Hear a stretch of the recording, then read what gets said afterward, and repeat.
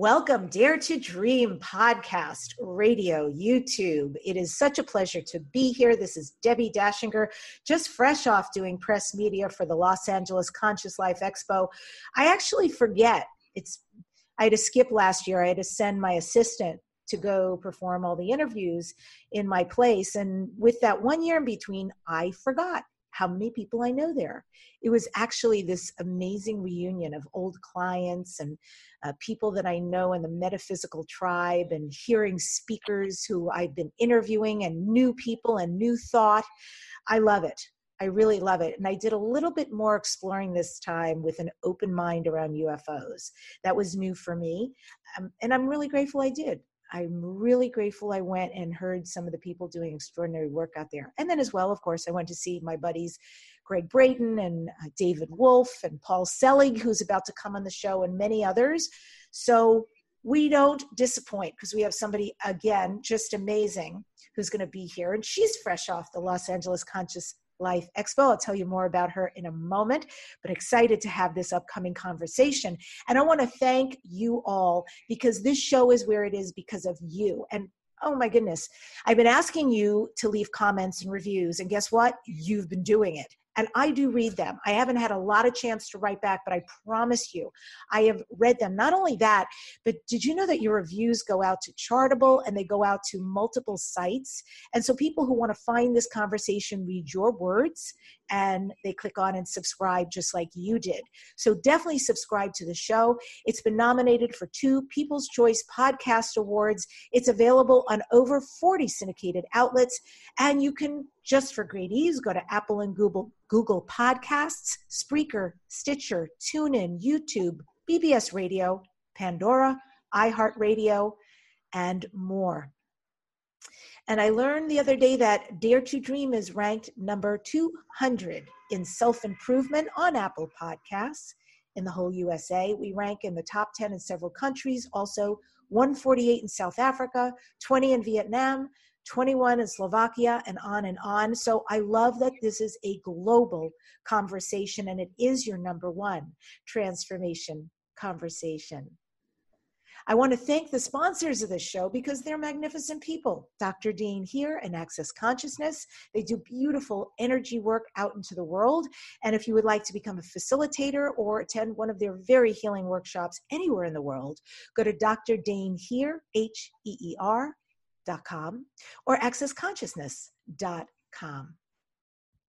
My question to you is, would you like to feel better?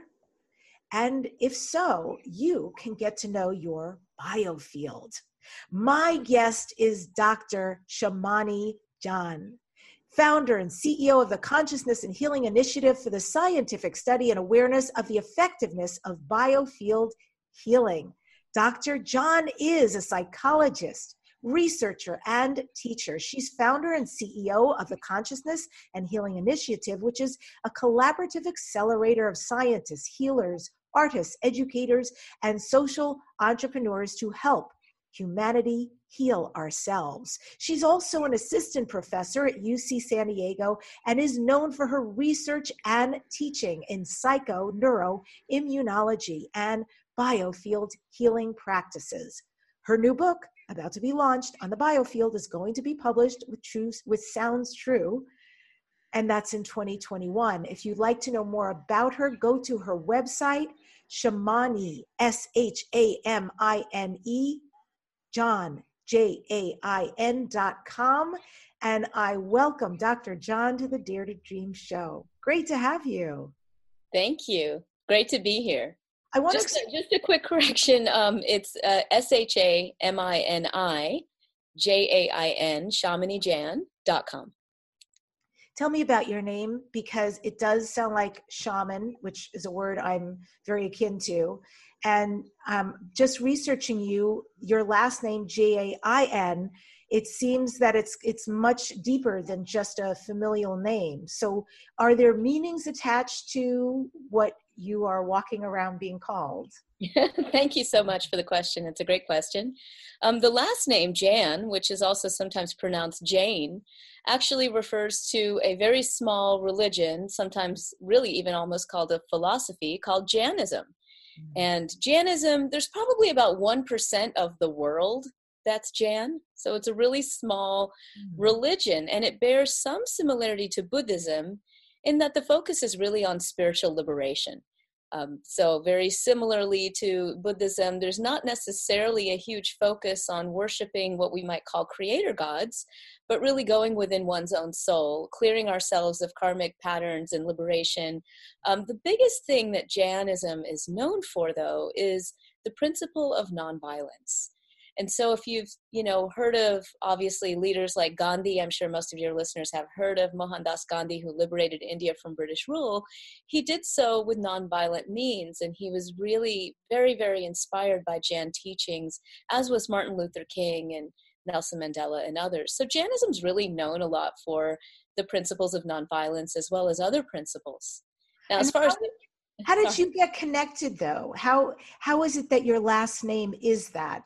Yeah, so a lot of people who are born into the Jain tradition, so my family's Jain, we've been Jain for generations.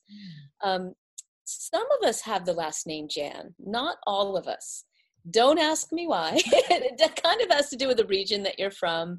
So having the last name Jain, if you meet somebody that has a last name Jain, the likelihood is they came from the spiritual tradition of Jainism, and they probably still follow Jainism, which I would say is definitely my spiritual home. But you might meet other people who are Jain who don't have the last name Jain. And so if Jain is your spiritual home, I want to know how rock and roll is like your stage persona, because I saw this amazing picture of you, and it looked like it was some kind of an event you did, and your hair, you were just throwing your hair, you had this great outfit on and a microphone.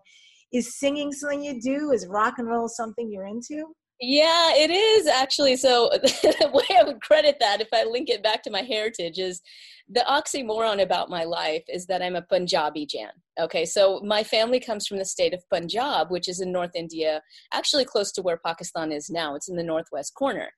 Punjabis are generally known, most of the people that live in Punjab, their religious affiliation is Sikhism, but Punjabis are the ones you think of when you think of Bollywood, the Bhangra, that whole business, right? So Punjabis are like super warm-hearted, outgoing, party people. And Jains are like super austere, very austere, very spiritual, and often very contained. So we kind of have both facets going on in the family. So, I have my spiritual practice, which I'm very, very deeply connected to. And I like to rock and roll. I've been a singer my whole life, and I've been really active in the tribute and rock scenes in San Diego and been in several bands. We could have a lot of fun talking about that, actually. But, the thread that ties them both together is the power of vibration. Because ever since I was a kid, because I just loved to sing, I would sing around the house, right? And then obviously I started learning mantras, to a degree in the house and stuff. And I started realizing, wow, how powerful is sound, right? How powerful is sound? I started really noticing what sound felt like in my body as I would sing or chant. And it really set me on a path that has gotten me to where I am today, which is obviously enjoying singing and singing in bands, but also studying the nature of vibration. Because early on, having felt that, I thought, wow, there's a lot we don't understand about this. So I started digging into lots of different books, and the philosophies behind Vedanta, Indian philosophy, other Eastern philosophy that said, what? Nada Brahma, the world is sound. And as I grew up, in the Western world, I was born and raised in South Carolina. I was privileged enough to go to some of the finest schools and colleges in the country. I started realizing, wow, this sound is so subtle that, when we study them with the materialist-based tools that we have, whether we're looking at the brain or the immune system or whatever, we're just scratching the surface. We don't even really deeply understand this. So how could I study vibration? And that's where I really encountered the biofield with my first Reiki session, where I could feel the vibration again in my body, facilitated by someone else who was doing this healing work. And I recognized, wow, not only am I feeling its energy in my body, it's not random. This block that I'm feeling, it was actually a very uncomfortable session, the first Reiki session I had, because I was aware of where the energy block was. And when I was tuning into that energy block in my body, I realized how it was connected to these thoughts, emotions, things I needed to let go of. And when I made, I'll never forget that session, because when I made that conscious decision to let go of that pattern, the energy fully moved. And so it was that made me realize, wow, this is really powerful. This vibrational healing is very powerful. And I think it's something that we can study, and I think it could benefit a lot of patients. So, from singing rock and roll to around the house, we get to studying, the effects of healing for humanity. It's pretty cool. It is very cool. Thank you for that explanation. I remember the first time I had an experience with healing bowls, with sound bowls. That is so weird. My phone literally just started talking on her own, which is a little bit eerie because it's also turned off. That is so strange. Sometimes I think God is at work in the weirdest ways. So I don't know how a phone that's God or Google, you have to decide. Right? But if they're listening to this conversation, it's the conversation to be hearing. So the point is, my first sound bowl healing, I didn't expect anything. This was many years ago, and the woman had these extraordinarily large, I'm sure incredibly expensive bowls, many of them surrounding me. I laid on a floor. She started to play them. And now I come from a background in music, my family in music, my grandfather in the who's who of international music, singer, was a violin player, all of that. So I'm very sensitive. And at some point, I found myself crying, tears streaming down my face. And I was so surprised at the experience, first of all, at the enormous release that occurred because of the sound and vibration alone. Mm-hmm. And then once that passed, there was this beautiful peace and calm and surrender, again, that the vibration and sound brought to me. And I'm so sensitive to that vibration and sound. Even if I take an exercise class, if somebody's got the right music or something going on that makes me want to move, it's great. If it's way too loud and it's not the right beat, and it actually can throw me off and make it, I have to be mindful about my experience. So it's interesting, and I want to deep dive into this a little bit.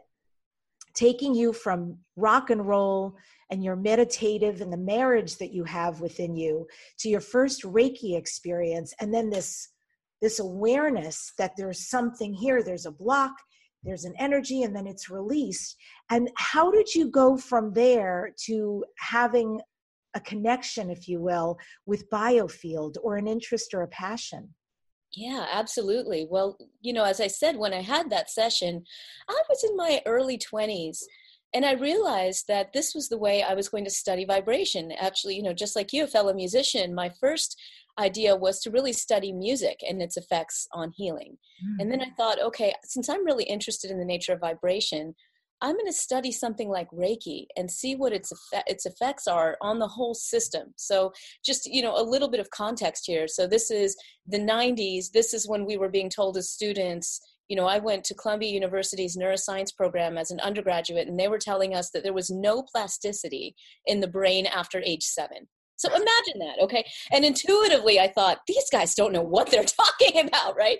Because they had maybe 5 studies suggesting that at the time. So they didn't really have that much data, but they were basing this really strong conclusion because they saw the body as a disconnected system. And, intuitively, and of course, growing up in an Eastern spiritual tradition where we learned about energy, we learned about the nadis, we learned about chakras, we learned about meditation, to some degree, I had a different framework that was informing me to a certain degree that I realized was completely missing from modern Western science and medicine. So it took me a while to find the right discipline. And ultimately, I found the discipline of psychoneuroimmunology because it was one of the few systems in the West that was actually beginning to uncover the interconnections between the brain, the immune system, and the hormone system. Now, studying something like biofield energy is still considered, even to this day, very out there for psychoneuroimmunology. I mean, they're just not. I see biofield science as the natural extension of psychoneuroimmunology. And let me break that down for you a little bit because, 50 years ago when people said our emotions affected our health, they were laughed at. Scientists were laughed at. Doctors were laughed at. And because of the work in psychoneuroimmunology, we now know that there's a profound effect of our emotions on our health, and that the brain and the immune system and the gut and the heart are all connected and all intertwined and talking with each other. The biofield is really the extension of that, right? Because now we're not just talking about the physical, but we're talking about how what we consider the non-physical, our spirit, right? Our connection of our spirit, how does it affect the body? The biofield is that missing link. And it's what's been described in all of these different cultures for millennia, whether you're talking about Tibetan medicine, Chinese medicine, Ayurveda, native medicine, African medicine, they all deeply understood this. So, basically I found this discipline. I found a mentor who would support me. I wrote a grant. I got National Institutes of Health funding to do a randomized placebo-controlled clinical trial on healing for fatigue in breast cancer patients. It was a very successful study in many regards. And, the study is published. People can find it in the journal Cancer, which is widely read by oncologists. So that's really cool. And essentially what we found was that hands-on healing was successful in reducing fatigue down to normative levels. So when these women came into the study, they had debilitating amounts of fatigue. And Debbie, I don't know, you probably know this, and you probably, have been touched by cancer, either by friends, family, yourself. Most of us have. Yeah. Fatigue is the number one complaint among cancer patients and survivors, and we don't really have good answers on how to treat it. So when I was doing the study, I was in California at UC San Diego, which is where I did my graduate work. I was getting calls from women in Florida, women from everywhere being like, I'm so glad you're looking at this. Nobody is paying attention. And this really sucks. And when I go to my doctor, they're just giving me an SSRI, an antidepressant, because they think it might help. They just don't understand how to treat this. So we really needed to do something for these women, right? I mean, for all cancer patients, really. What we found is that just by going to 8 sessions of energy healing over 4 weeks, these women dropped from debilitating amounts of fatigue to levels of what you'd find someone on the street. Not only that, but we found that their cortisol levels became normalized. So, everything in our body has a rhythm. And what we found was this rhythm is really deranged in fatigued and depressed cancer survivors. That's actually even been linked to early mortality in breast cancer patients. So it's pretty major. What we found is that for the women receiving healing, not the ones receiving placebo, or nothing at all, their cortisol rhythms normalize. So it suggests to us that healing does affect us all the way down to the physiological level. Not that that's the only thing that's important, but, a lot of skeptics will be like, oh, this is just placebo. And, we can wax on what placebo means all day long. I have a whole model for that I like to share with people, because placebo is powerful, but we really don't understand it because we're not approaching it from the level of consciousness. Once we approach things from the level of consciousness, it all makes more sense. So, yeah. So it's very interesting. So you're talking about ancient wisdom. There are all these societies that have been aware of this. Maybe the work you're doing and the publications you're offering is just starting to uncover what's already been there. And there's the sense energy matters. What's going on within us is actually going to impact us. And we can turn that around and actually use it to heal ourselves instead. It sounds like it's a subtle energy. Are there ways that we can access the pathways to use it, shift it in order to heal ourselves instead of impact ourselves? Absolutely. It's such a great and powerful and important question. There are a few things that we can do off the bat that, have been based in research, but more importantly in ancient practices too that have followed us for millennia. The first thing that I suggest to people is that we ground. Okay, so I also study with Reverend Rosalind Bruyere, who's a master in healing and also the oracle for the Tibetan Ponpo tradition. As you might know Rosalind, yeah? I do. Yeah, most people know Rosalind. She's incredible, and I've been very fortunate to study with her over the years. And in fact, Rosalind is the one who informed my study, because when I wanted to do this, I went to Rosalind and I said, if you wanted to do something for fatigued breast cancer survivors, what would you do? And she said chelation. So that's the technique that we used. We called it energy chelation, and it's based on Rosalind's work. So grounding is something that Rosalind has always emphasized to us as healers, but you don't have to be doing energy healing on another person to get the benefits of grounding. If you are doing energy work, it's really important to ground. But for all of us it is. And what does that look like? It's simply getting into our bodies. And the easiest way to do that is to simply take a breath. And I'll invite everyone to just do this now. Let's do it together, right? So wherever we are, even if we're in the car, whatever, we're going to just sit and take a breath and place our attention on the soles of our feet.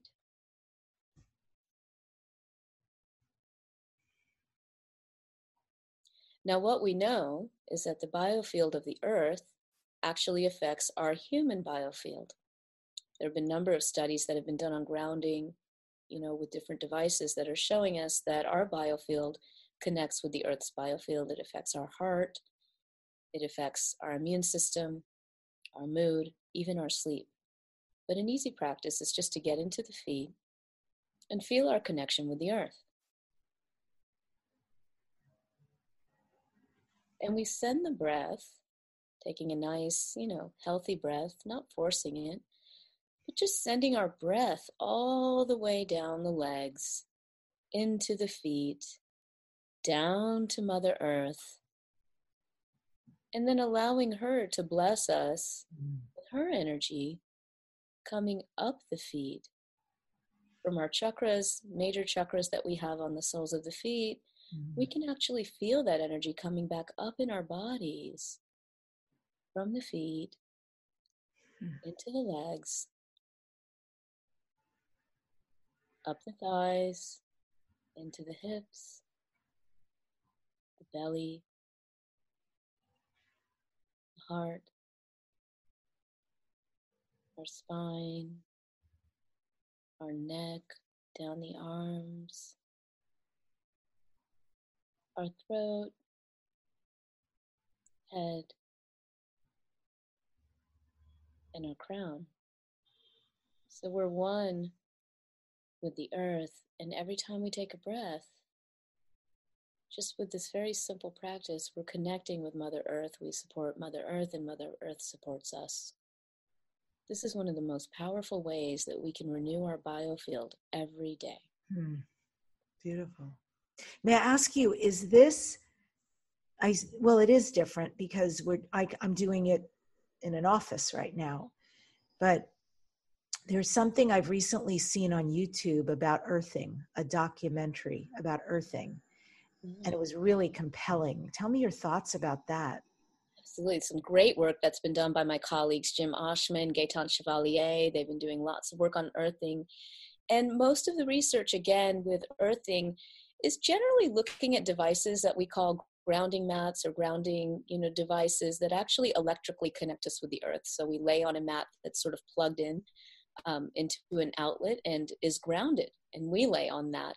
And there have been, several studies now that have demonstrated that grounding is effective for reducing inflammation.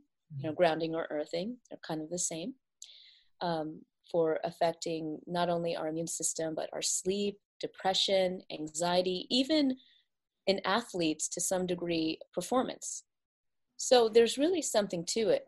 As far as I know, no one has done the study with the kind of practice that I just shared with you, because people have been looking at these grounding devices. However, consider the amount of studies that have been done in forest bathing, which is a common practice in Japan. Okay.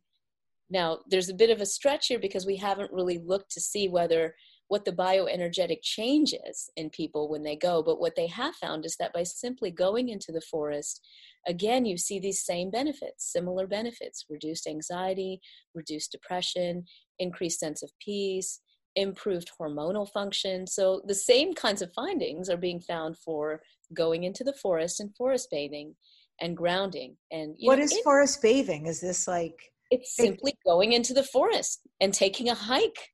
It's really that simple. Right. You don't even have to be barefoot, right? So the one thing I will say is that proponents of earthing will say, don't wear rubber-soled shoes, right, because those are going to just, you want to really have that electrical connection with the earth. So people will say, you can go barefoot, you can wear moccasins, you can wear cloth, you can wear other kinds of things.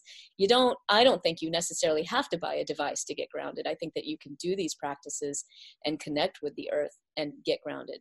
And there's something even of just us getting into our bodies and spiritually connecting with the earth, right? That's beneficial. So there are all these different facets to earthing. There's the spiritual aspect, there's the bioenergetic aspect, there's the emotional aspect, all of it. And it all comes together. It's all very healthy for us. So Rosalind Bruyere suggests chelation. And you're talking, that was a beautiful exercise, by the way. Thank you so much. I can feel the shift without a doubt. And so simple. So simple, can be done anywhere. What, 1 minute, 2 minutes? You can do it anyway. Do it before a meeting. You can do it, before the kids come home, like whatever, it takes like 2 seconds, and it just gets us back in our bodies. We live from the waist up, most of us, as Rosalind would say herself. We're working, we're constantly thinking, and again, what did the ancients say? Uniting the mind with the vital force is where the magic is. Uniting the mind with a vital force. That's beautiful. Thank you. So besides this grounding technique, are there other ways that we can alter our biofield and get ourselves back on the path, and also start to heal ourselves, change our immune system, and shift up that vibration you're talking about? You bet. Well, let's talk about emotions for a minute, because this is what trips up most of us. Okay. So there's a lot to say about the bioenergy of emotions and how they can stay in our field. And one common question I get a lot, Debbie, and I'm sure that you probably get this question as well, is people will say, oh, man, I just can't be around this toxic person. Or I go into this room and, I feel totally drained when I leave. I don't know what to do. Or, I'm an empath and I feel the emotions of others. And even when I'm around my friends, if they're suffering, like I feel that greatly. And sometimes I feel drained. So, the question is, why does that happen and what can we do about it? So again, the more that we're grounded, the more that we can actually take in the feelings of others and not necessarily be bowled over by them. Okay, so let's just go over the chakras for a minute. I'm sure most of your readers or listeners know about the chakras, okay?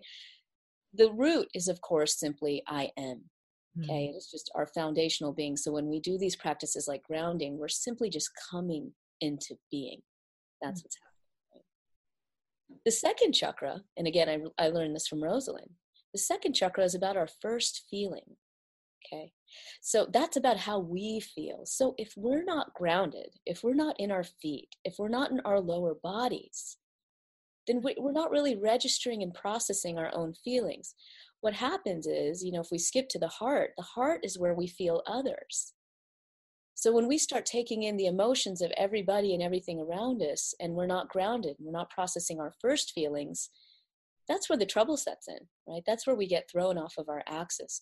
So one really easy bioenergetic exercise that I suggest to people, and quite frankly, I do this on a regular basis all the time, just because even if things are really great, sometimes we just have a lot of input, coming in us. And it's like, what do I do to clear that field? Again, we take a deep breath. We fill our bodies, and this as a singer, what are you going to do? You're going to expand your rib cage. You're going to take that breath and put it all the way in your body. And then simply exhale.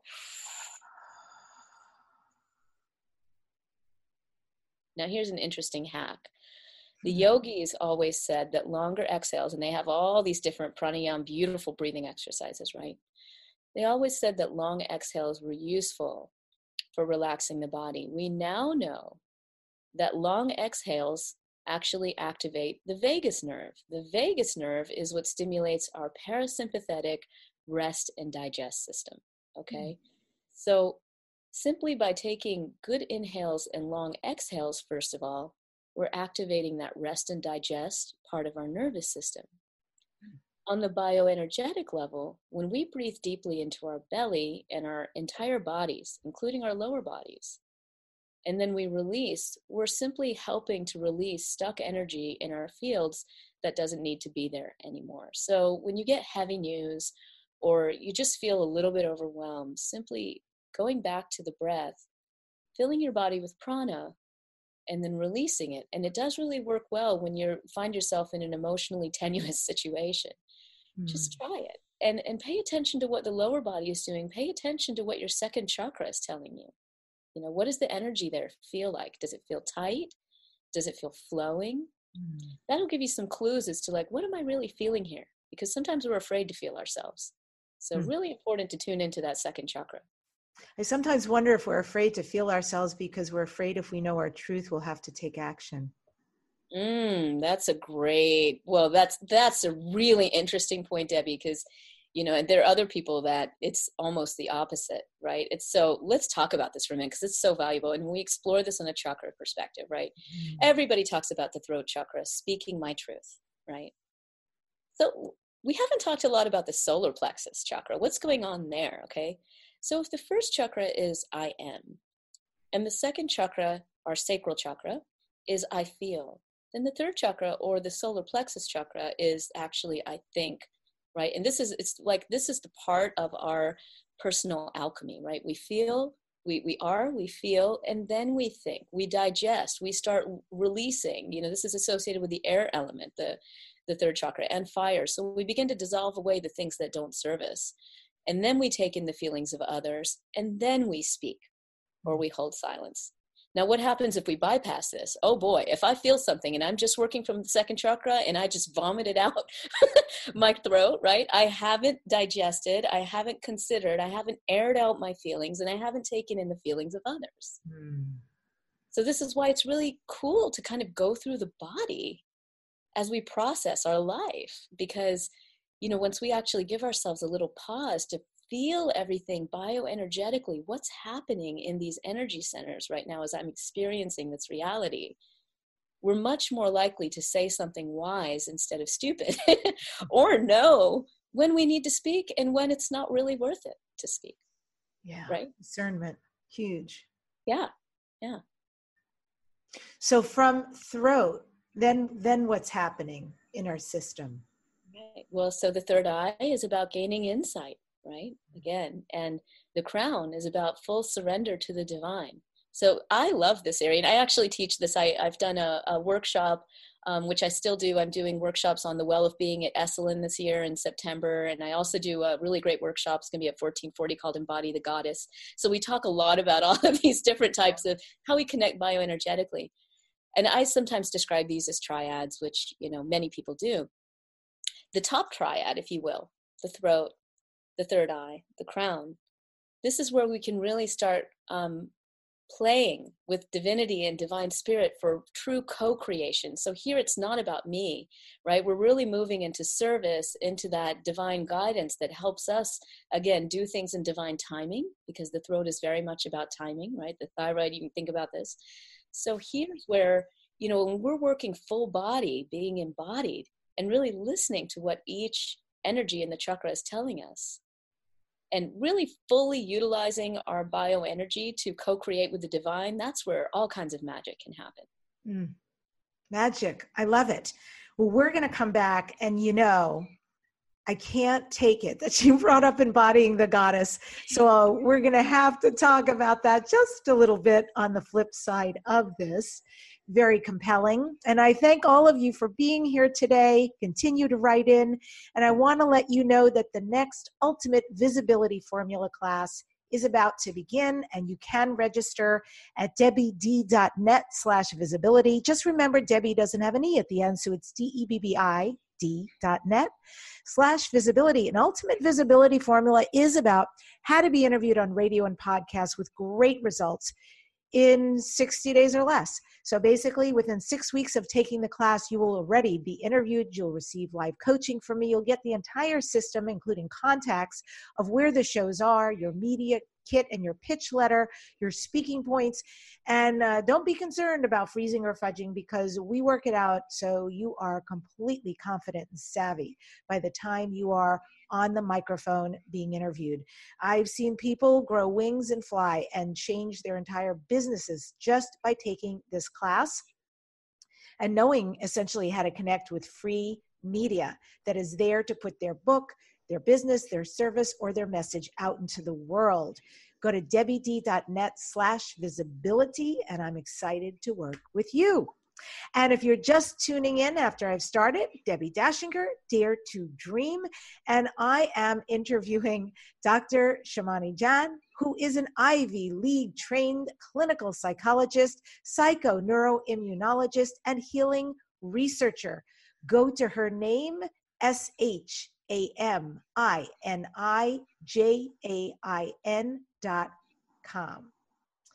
And as promised, we are going to have a little convo about embodying the goddess. So, boy, you said that. I was like, ooh, that feels so good. And I know about 1440. I know about Esalen. They're beautiful places. Oh, you should come. You'll have a blast. Right? I have so many friends who are delivering workshops now at 1440 and going as well.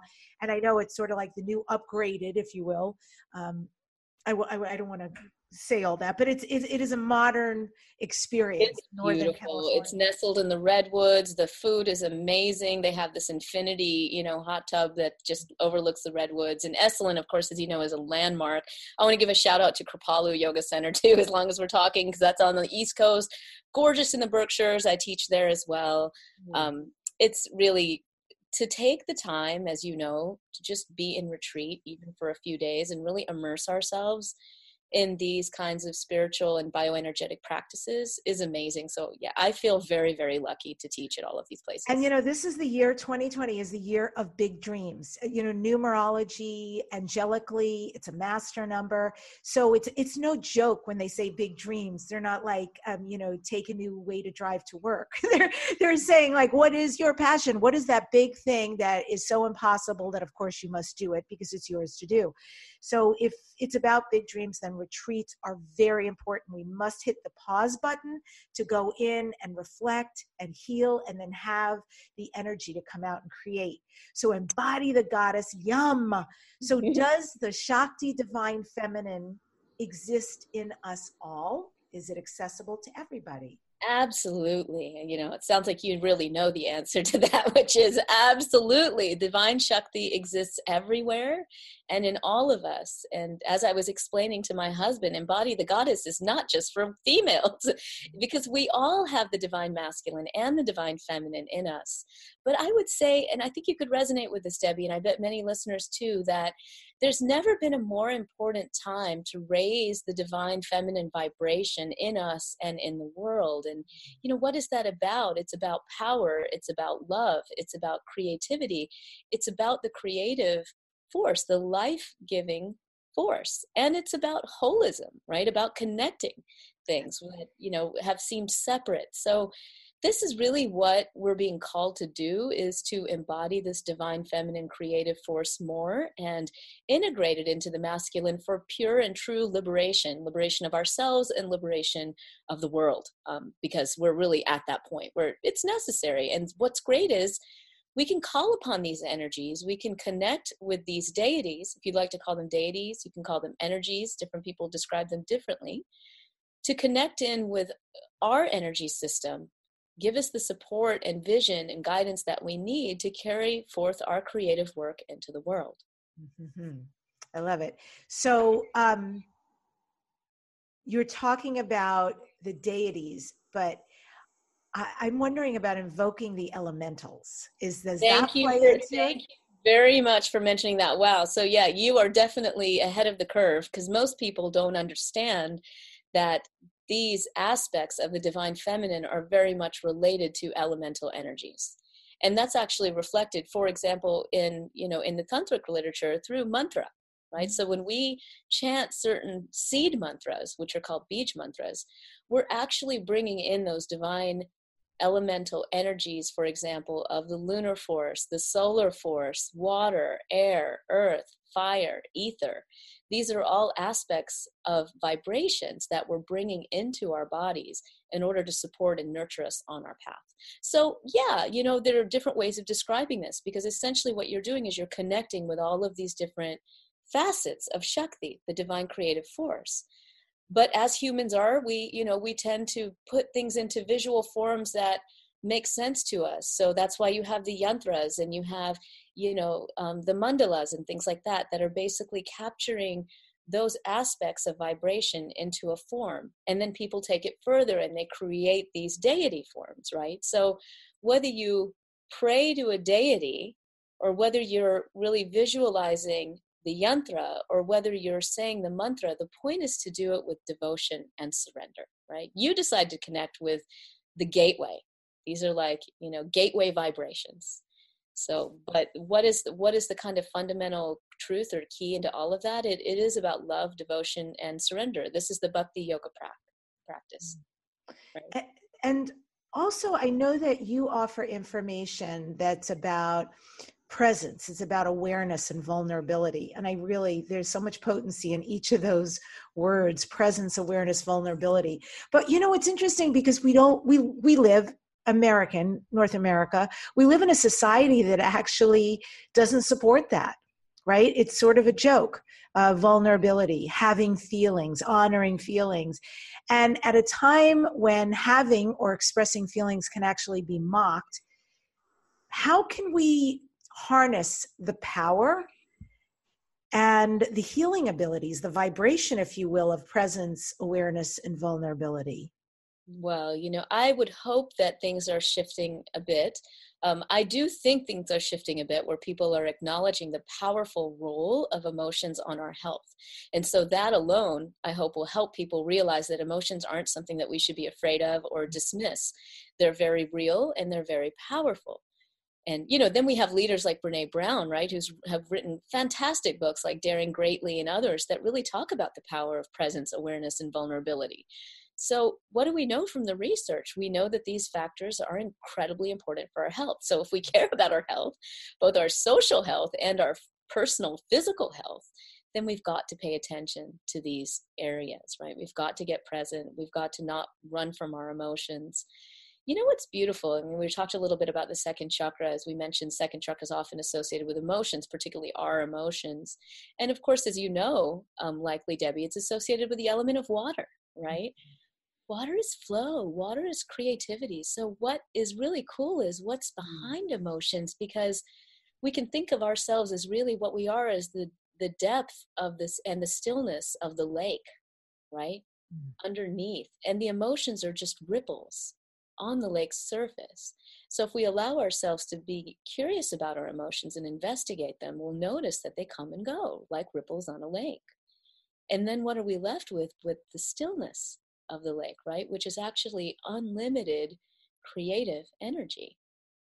So wow, if we're actually brave enough to begin to explore our emotional state and watch it, we'll see that there's a tremendous amount of power underneath that.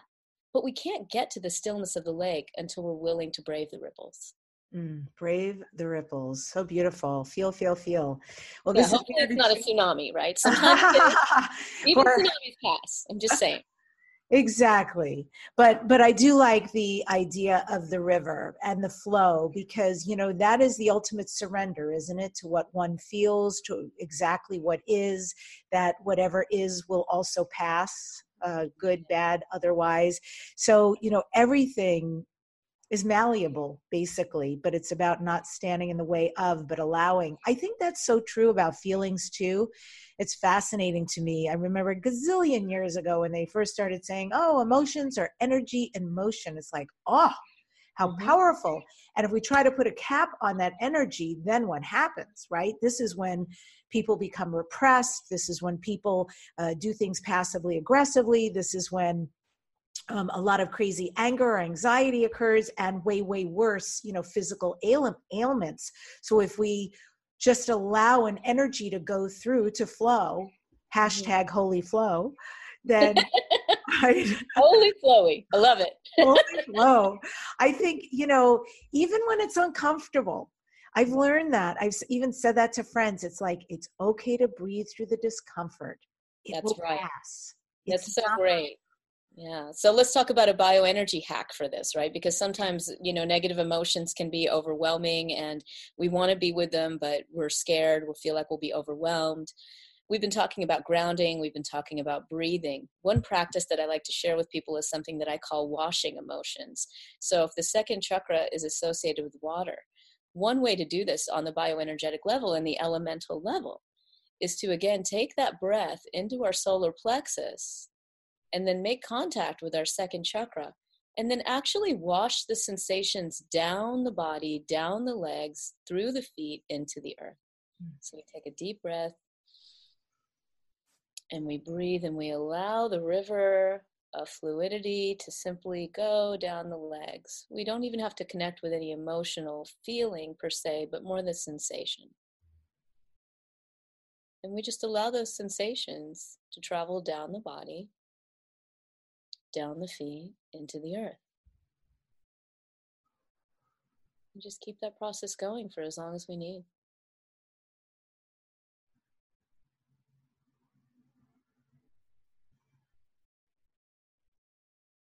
And the breath supports us in that, right? Call this washing. Yes. Washing our emotions. We're clearing our field.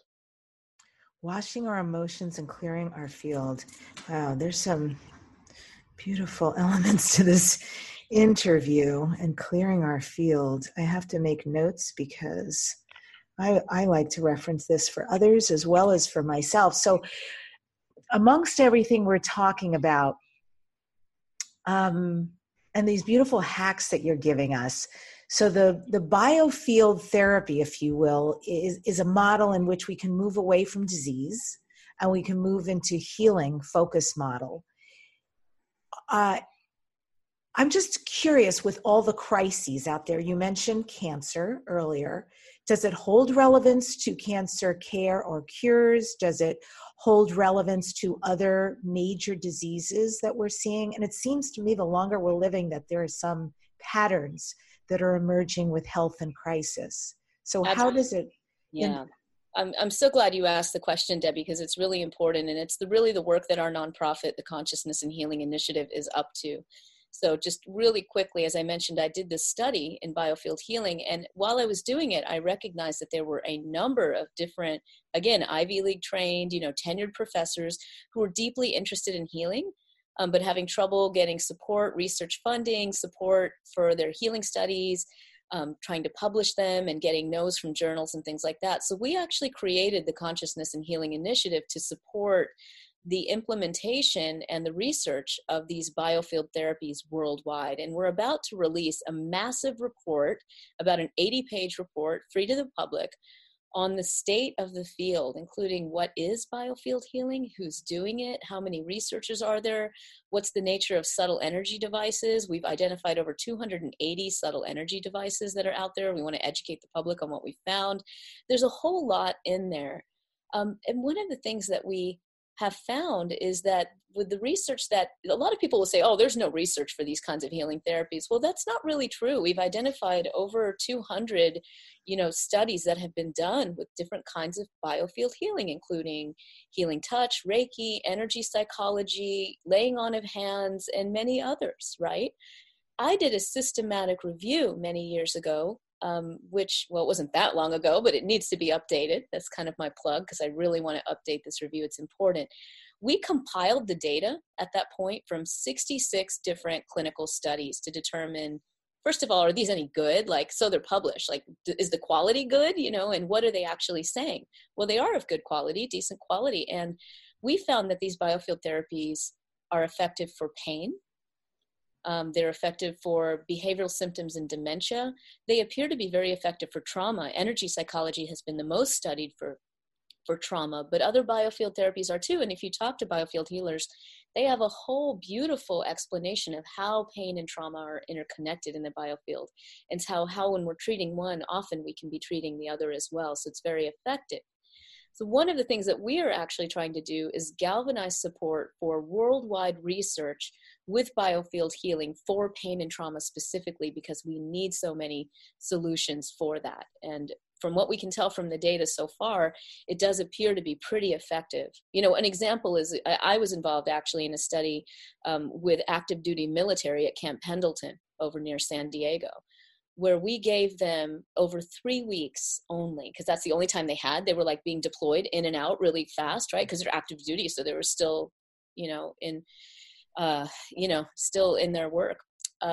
What we found was by combining healing touch and guided imagery, we dramatically reduced their PTSD. Clinically significant levels, not just statistically significant, clinically significant levels of reducing PTSD, reducing depression, and reducing cynicism, right?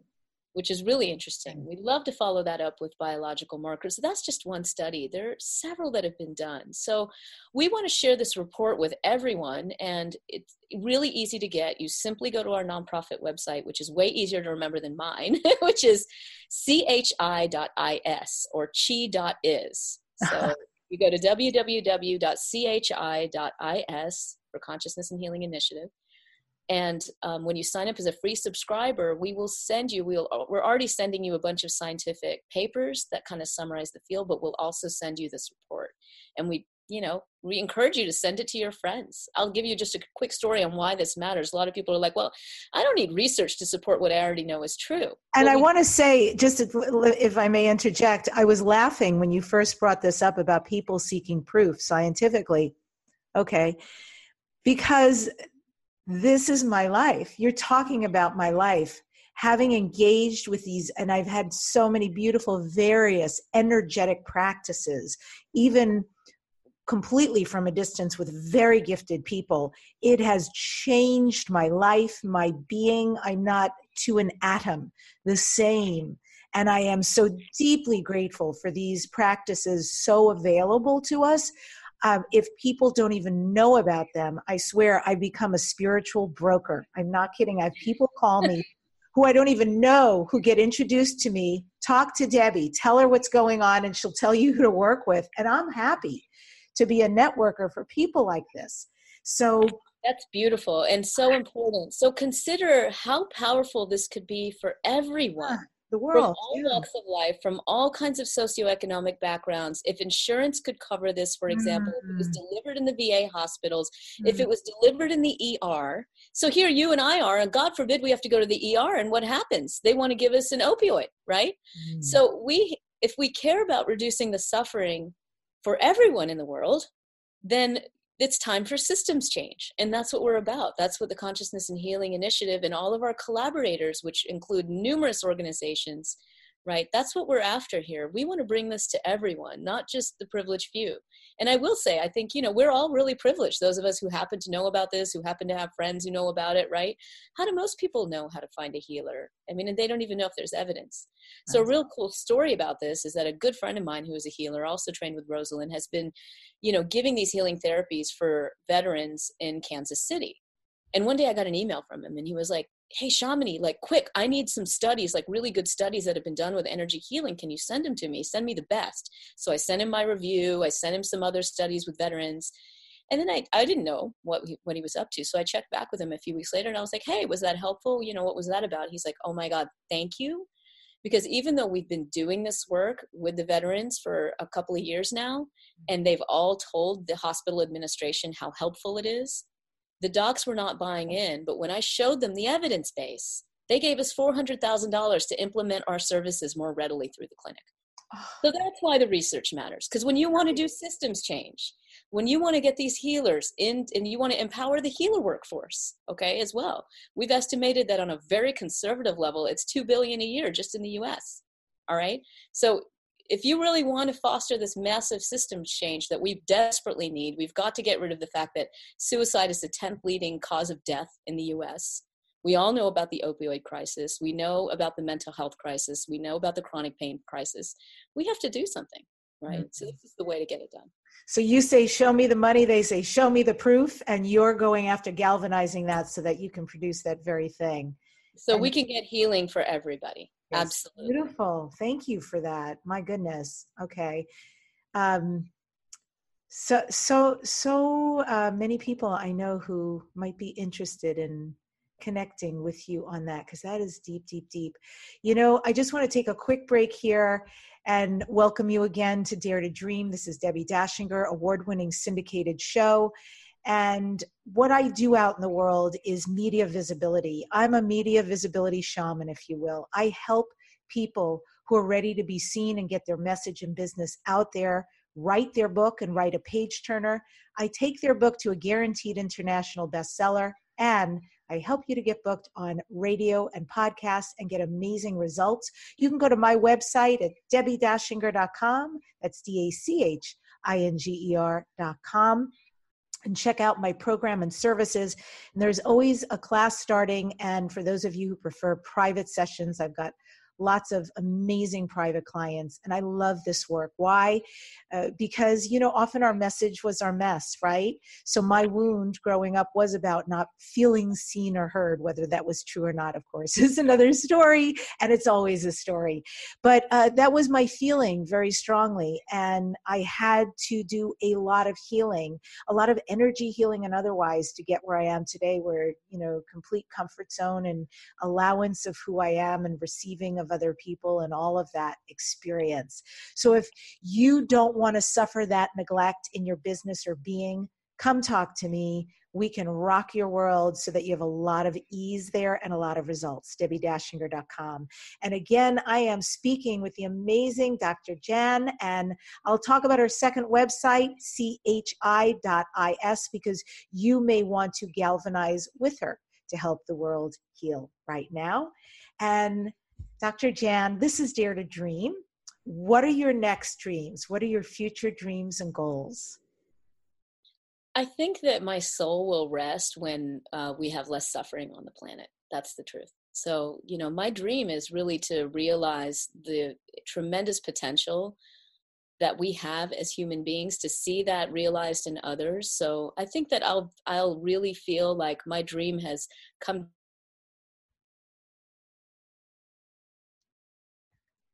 We have a little frozenness there. But I'll just conclude that while we're waiting for that to come back up and say, Dr. Jan was just saying she was interested in ending the suffering. And here you're back. So suffering doing the work you do, or do you feel an unfoldment? Is there more that keeps coming to you as it's shifting and changing?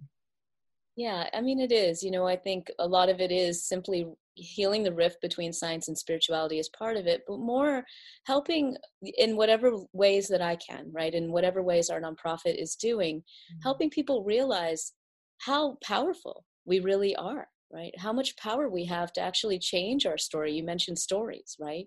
What kind of story do we want to live in? What kind of planet do we want to live in? What kind of state of health and well-being do we want to live in? And what do we need to do to realize that all of that power is completely within us, right? We don't need to seek it from the outside.